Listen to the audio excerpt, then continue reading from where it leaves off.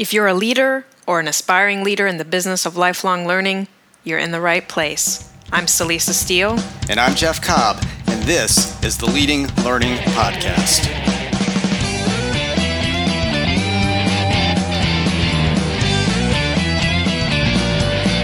Hello, and welcome to episode 219 of the Leading Learning Podcast. For this episode, we're doing a slight revamp and replay of one of the most popular interviews from our past episodes. And this was a discussion Celisa had with Kathy Moore.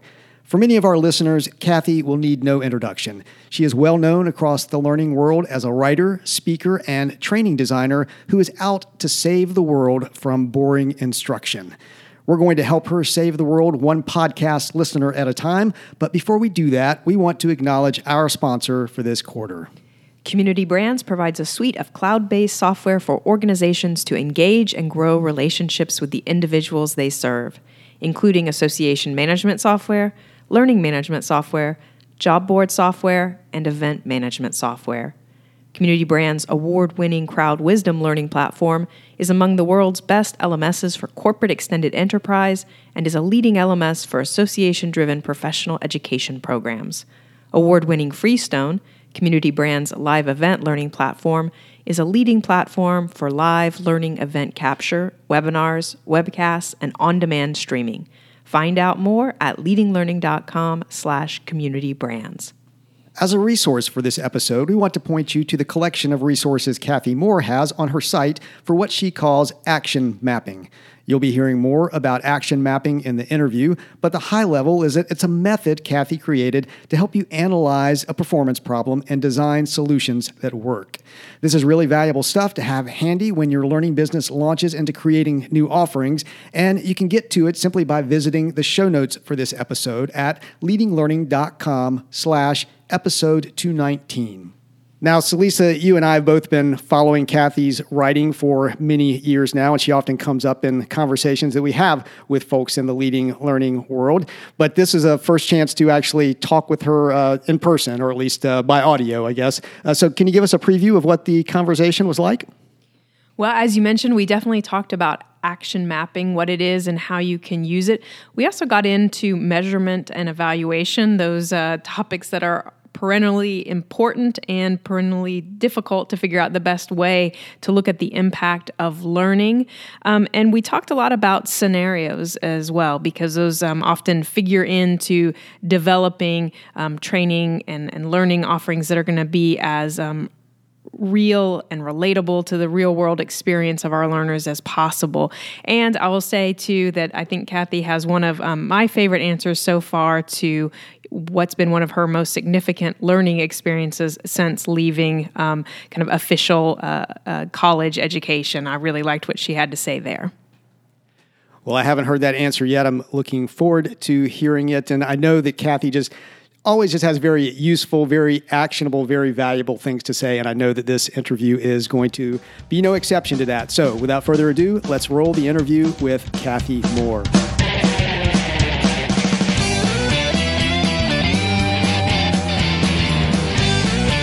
Hello out there, I'm Celisa Steele, and this is the Leading Learning Podcast. And today I'm very excited to be talking with Kathy Moore.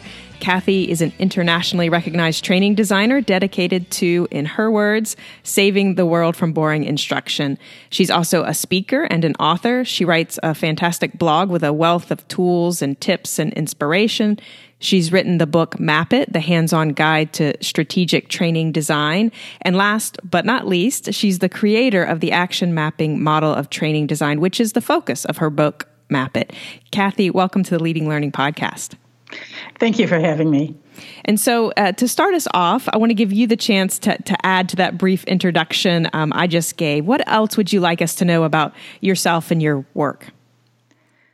I started out in K-12 e-learning in the U.S. and then switched into designing custom courses for the corporate world. And now I help instructional designers improve their skills, focusing on the business and nonprofit world. Well, great. And so I know that, I mentioned it in the introduction that action mapping is one of the things that you're really well known for. And I'm hoping that for those who might not be familiar with the model, if you could just give us a kind of a brief overview or explanation of it to start off. Very briefly, it is a model that helps us avoid doing information dumps and create more activity-centered training. So it starts with the question, what measurable improvement do we want to see in the organization as a result of this training? So in the case of an association, for example, it would be, what measurable improvement do our learners want to see in the performance of their organization or in their personal lives, whatever we're addressing? And when we start with that, we then list what it is that people need to actually do on the job to achieve this change.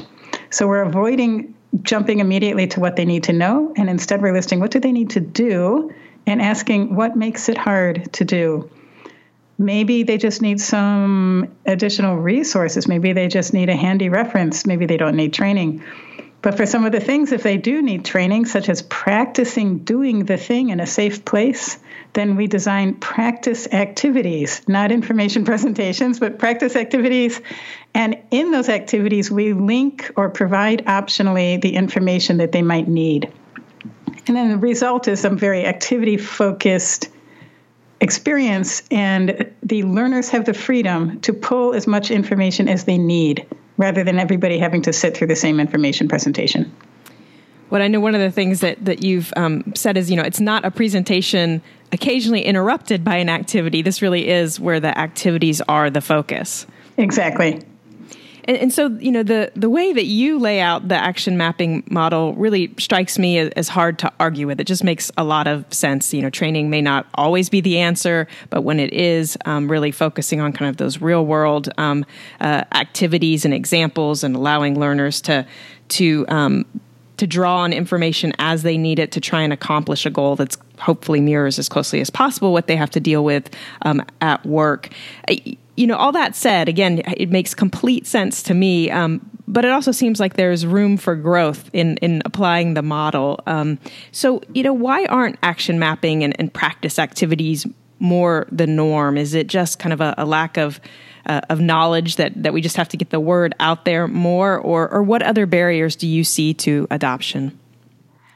I think we have sort of a cultural issue, and I rant about it for an entire chapter of my book, and that is that education, as most of us experience it, is delivery of information and then testing to see if that information has survived in the memory. And so a lot of people think that training is teaching, and therefore training should be delivery of information followed by a knowledge check. And I think also in the world of professional continuing education, that's really entrenched because we are focusing on certificates or hours that people spend in class rather than what can they do. So it's a mindset shift, and it's a scary mindset shift because we're so familiar with the information delivery and testing model.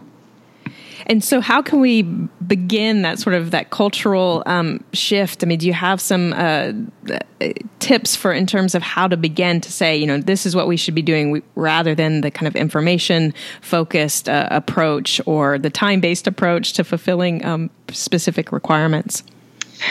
It's actually easier in the corporate world for an internal training project because we can say, look at this, we want to improve sales X%, and so we're going to have these practice activities in which our salespeople develop their skills, and look, sales have improved.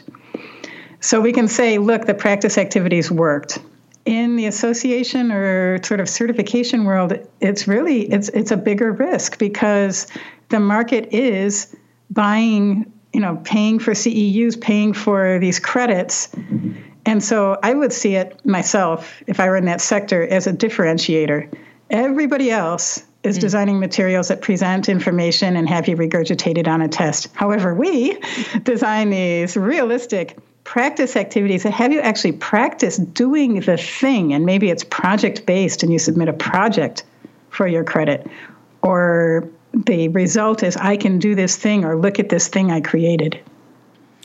Well, yeah, that's great. And I like that idea of it being this differentiator. And so then it becomes part of not only how you're delivering the training opportunity, but it becomes this marketing advantage, this thing that you can use to help entice and to stand out among the other options. And so, I think you've already been addressing it some, but I'm just thinking that most of our listeners on the Leading Learning podcast, they often don't have that direct access to their learners, as the sort of corporate training departments do, where they can kind of, if needed, shadow people on their jobs or, have really direct access to those learners and perhaps their supervisors and bosses. So, other advice or even perhaps cautions that you might have for folks who are not dealing with corporate training, but are dealing with, educating adults in that professional development, continuing education, lifelong learning space. What advice would you have for them when thinking about how they might apply the action mapping model? This is a tough thing. A couple of things I would suggest is to view the material or view the project or the market need from the perspective of the learner and not from, hey, somebody has this idea to present this or our competitors are presenting a course on whatever. What do the members need? And I think you have a blog post pointing out that you can't just survey them. It's an idea, but if you just survey them and ask them what they want, there can be a gap between what they say they want and what they actually buy. So there is the concept of the minimum viable product, which you guys also have mentioned, which I'm a big fan of, which is to develop a handful of activities on this topic that you think is useful for them and see how well they sell, see how well they're received. The cool thing about doing this activity-based approach is that you can create just a handful and sell them as a little package of activities. It doesn't have to be this full-blown course with a huge structure and a final assessment. You can test with a few activities. So one thing would be, view it from this, get a sense of the market need. What do they want? Make sure that your subject matter expert has recently or is currently doing the job that this is supposed to help people do, and ideally have more than one subject matter expert that can answer the question, what do they need to do? And very importantly, what makes it hard? Because if you understand a little bit more, what are the pressures on the job that are making it hard to do this thing, you can create realistic practice activities that not only have them practice applying knowledge, but also have them practice the more tricky stuff like responding to a customer, responding to a client with a complex situation, because we can boil things down into bullet points on what you should or shouldn't do and deliver that on one slide, have a test and be done. But that does not necessarily change what anybody can do on the job. They need to practice it in, for example, a branching scenario, which is a practice in a safe place. So I've lost my point, but the main point is to view it from the perspective of the learners. Make sure your SMEs understand the challenges that the learners face. Consider producing a minimum viable product of a handful of activities that help people practice this thing. Test them on the market or on some learners and go from there. Well, I really like what you're saying, because I do think that this is a way to, as you were saying, this involves or might involve a culture shift, this type of approach to learning. And so this idea of the minimum viable product, because you can begin to build some data around whether this is resonating with the learners. You can begin to prove it out without having to invest a lot of time and money necessarily. So I think that's great advice.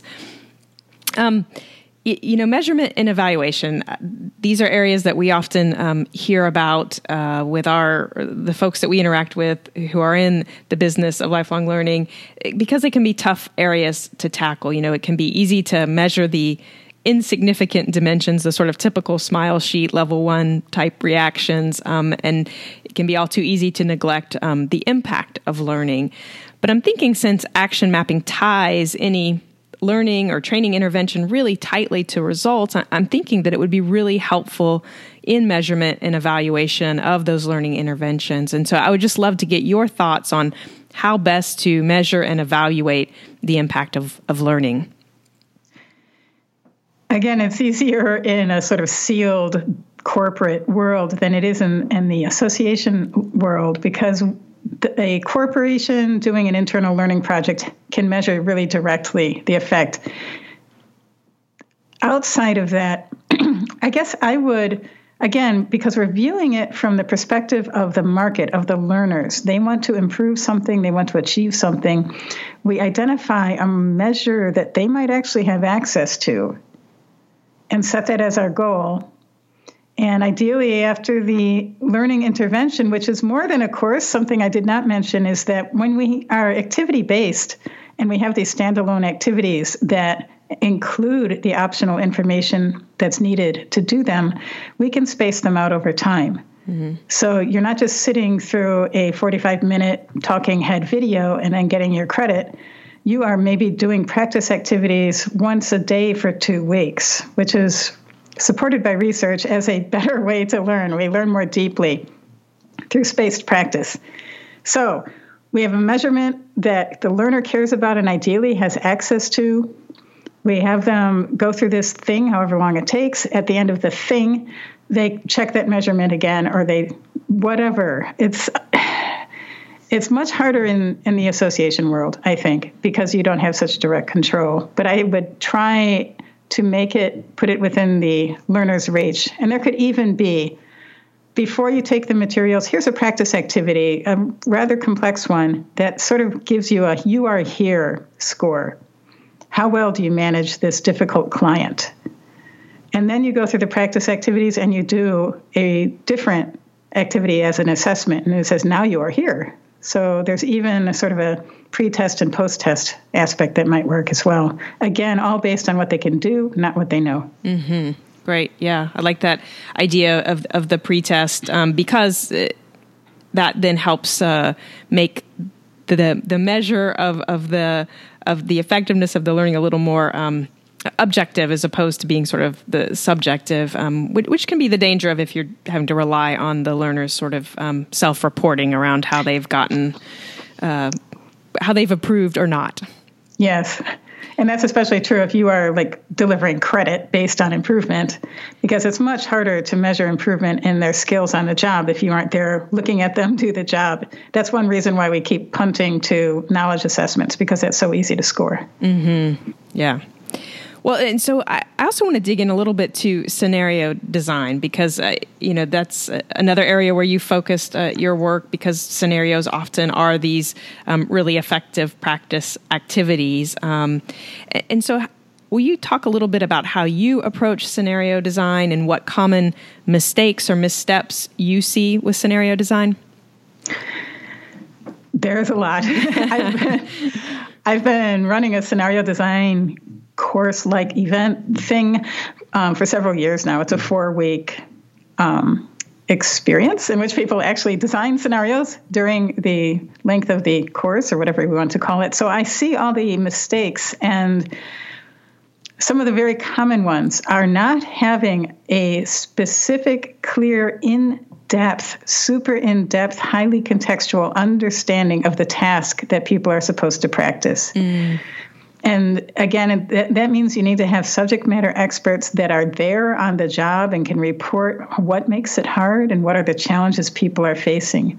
It also suggests that you create a prototype. I strongly advocate for this. You create a prototype and test it on actual learners to get their feedback on how realistic is it. But basically, you need to get not just, what should they do and what's the right thing to do and what do they do wrong, but what is the correct thing to do and why is it hard to do? What is the common mistake and why is it so tempting? What are the other common mistakes and what makes them tempting? What are the consequences to each of these options? Because we're not going to just say correct or incorrect. We're going to continue this story with the logical consequence of what they have chosen, and they're going to see for themselves whether that was a good choice or not.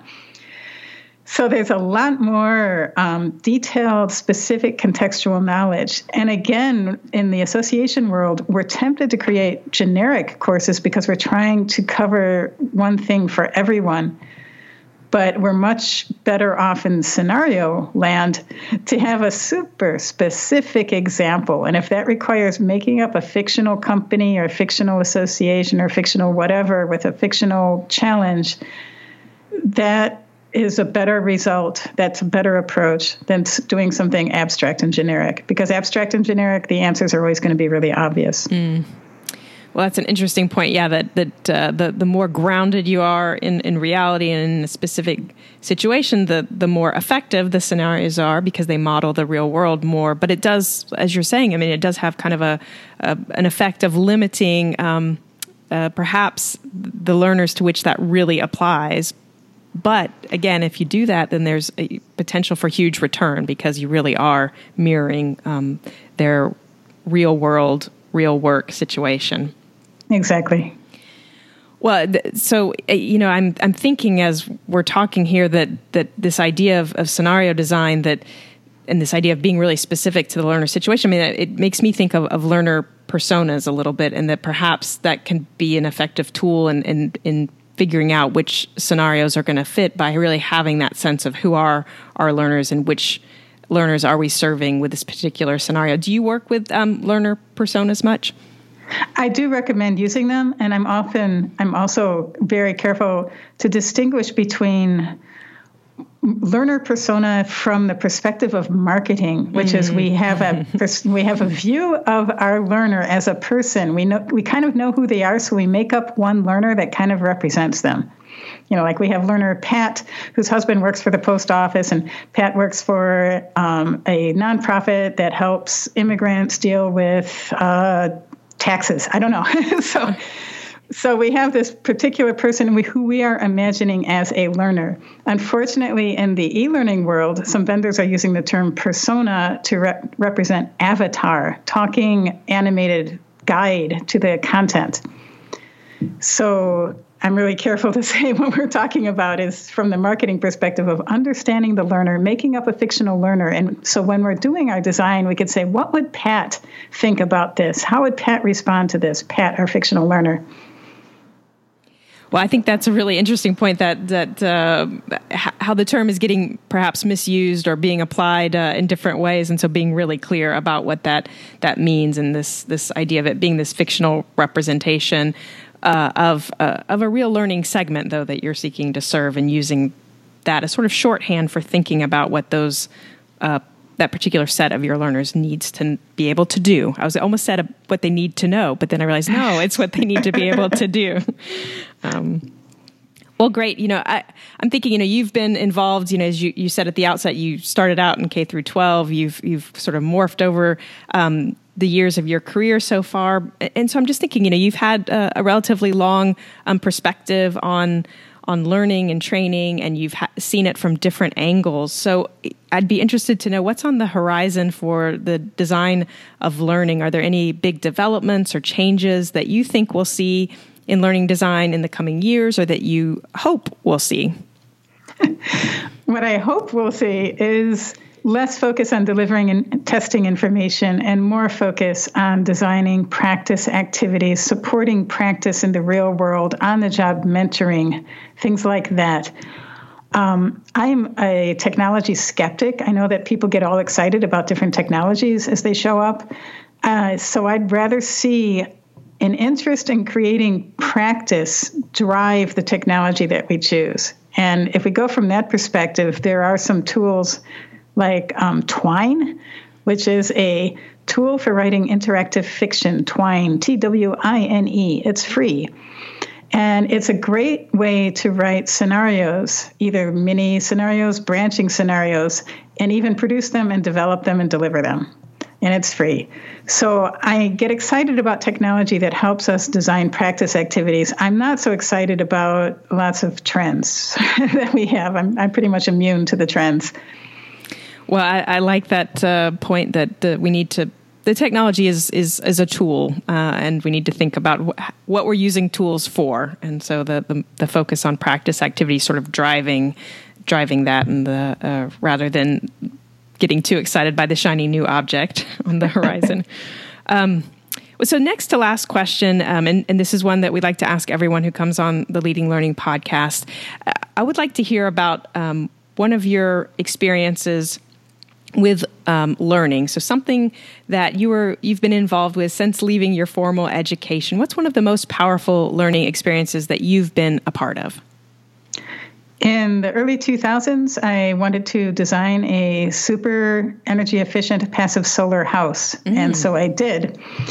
And that's a huge amount of learning. You have to learn how to choose the land, how to choose the orientation, what kind of trees do you want around the house, what's a good floor plan, what percentage of window space facing south to thermal mass, like concrete floor, do you need? What type of thermal mass? Do you want gallons of water spaced out in your living room like they did in the 70s, or are you going to do something a little more attractive?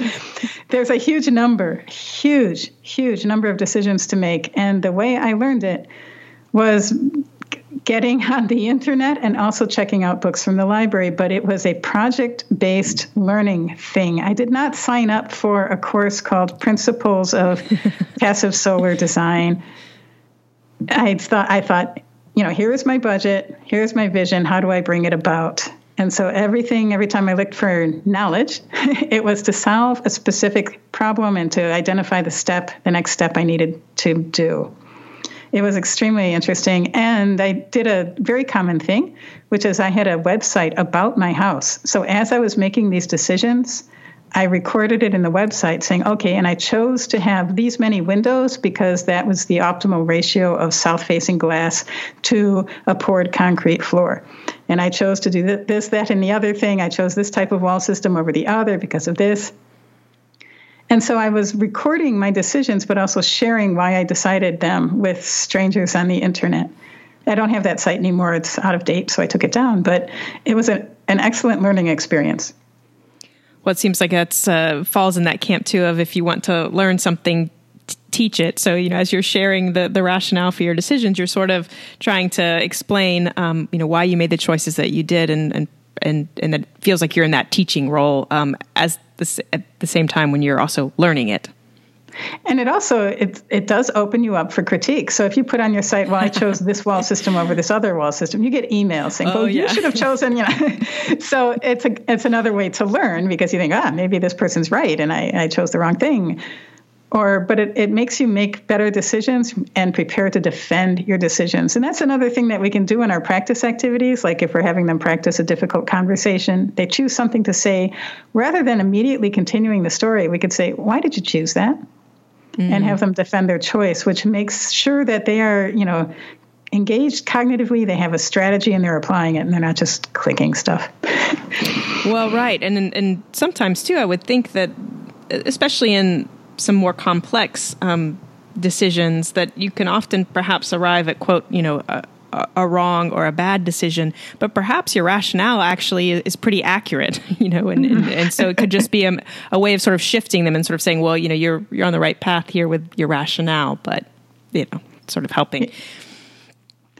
And it also makes them improve their metacognitive skills. It reminds them to be aware of the strategy behind what they're choosing. They may be making choices based on intuition, for example, and we want to surface what is the strategy that you're applying here so that they can think about it more logically and, analyze it more logically. Yeah, that's great. Great point. Metacognition there. Excellent. Well, so final question that I have for you just is if listeners would like to know more about your work, where should they go? They can go to my site, Kathy-Moore.com. That's Kathy with a C, -Moore, MOORE.com, where they will find everything, including lots of resources on scenario design, some practice activities, examples of activities, a page about the book, a link to buy the book, some information about upcoming courses, workshops, things like that. Yeah, and I will second what you just said. There is a wealth of information there. It's a great resource, so I really encourage listeners to check it out. And Kathy, thank you so much for your time today. Well, thank you. That wraps up our interview with Kathy Moore. To get show notes for this episode, just go to leadinglearning.com/episode 219. When you check out the show notes, you'll see various options for subscribing to the podcast. And if you're getting value out of what you hear, Jeff and I would be truly grateful if you would subscribe, as it helps us get some data on the impact of what we're doing. And we'd also be grateful if you take just a minute to give us a rating on Apple Podcast. Just go to leadinglearning.com/Apple. That'll put you in the right place. And Celeste and I personally appreciate your rating and review. And those ratings and reviews help the podcast show up when people search for content on leading a learning business. And please be sure to check out our sponsor for this quarter. Visit Community Brands by going to leadinglearning.com/communitybrands. Finally, consider following us and sharing the good word about Leading Learning. You can find us on Twitter by going to leadinglearning.com/Twitter, on Facebook at leadinglearning.com/Facebook, and on LinkedIn at, you guessed it, leadinglearning.com/LinkedIn. We also encourage you to use the hashtag Leading Learning on each of those channels. However you do it, please follow us and please help spread the word about Leading Learning. Thanks again, and see you next time on the Leading Learning Podcast.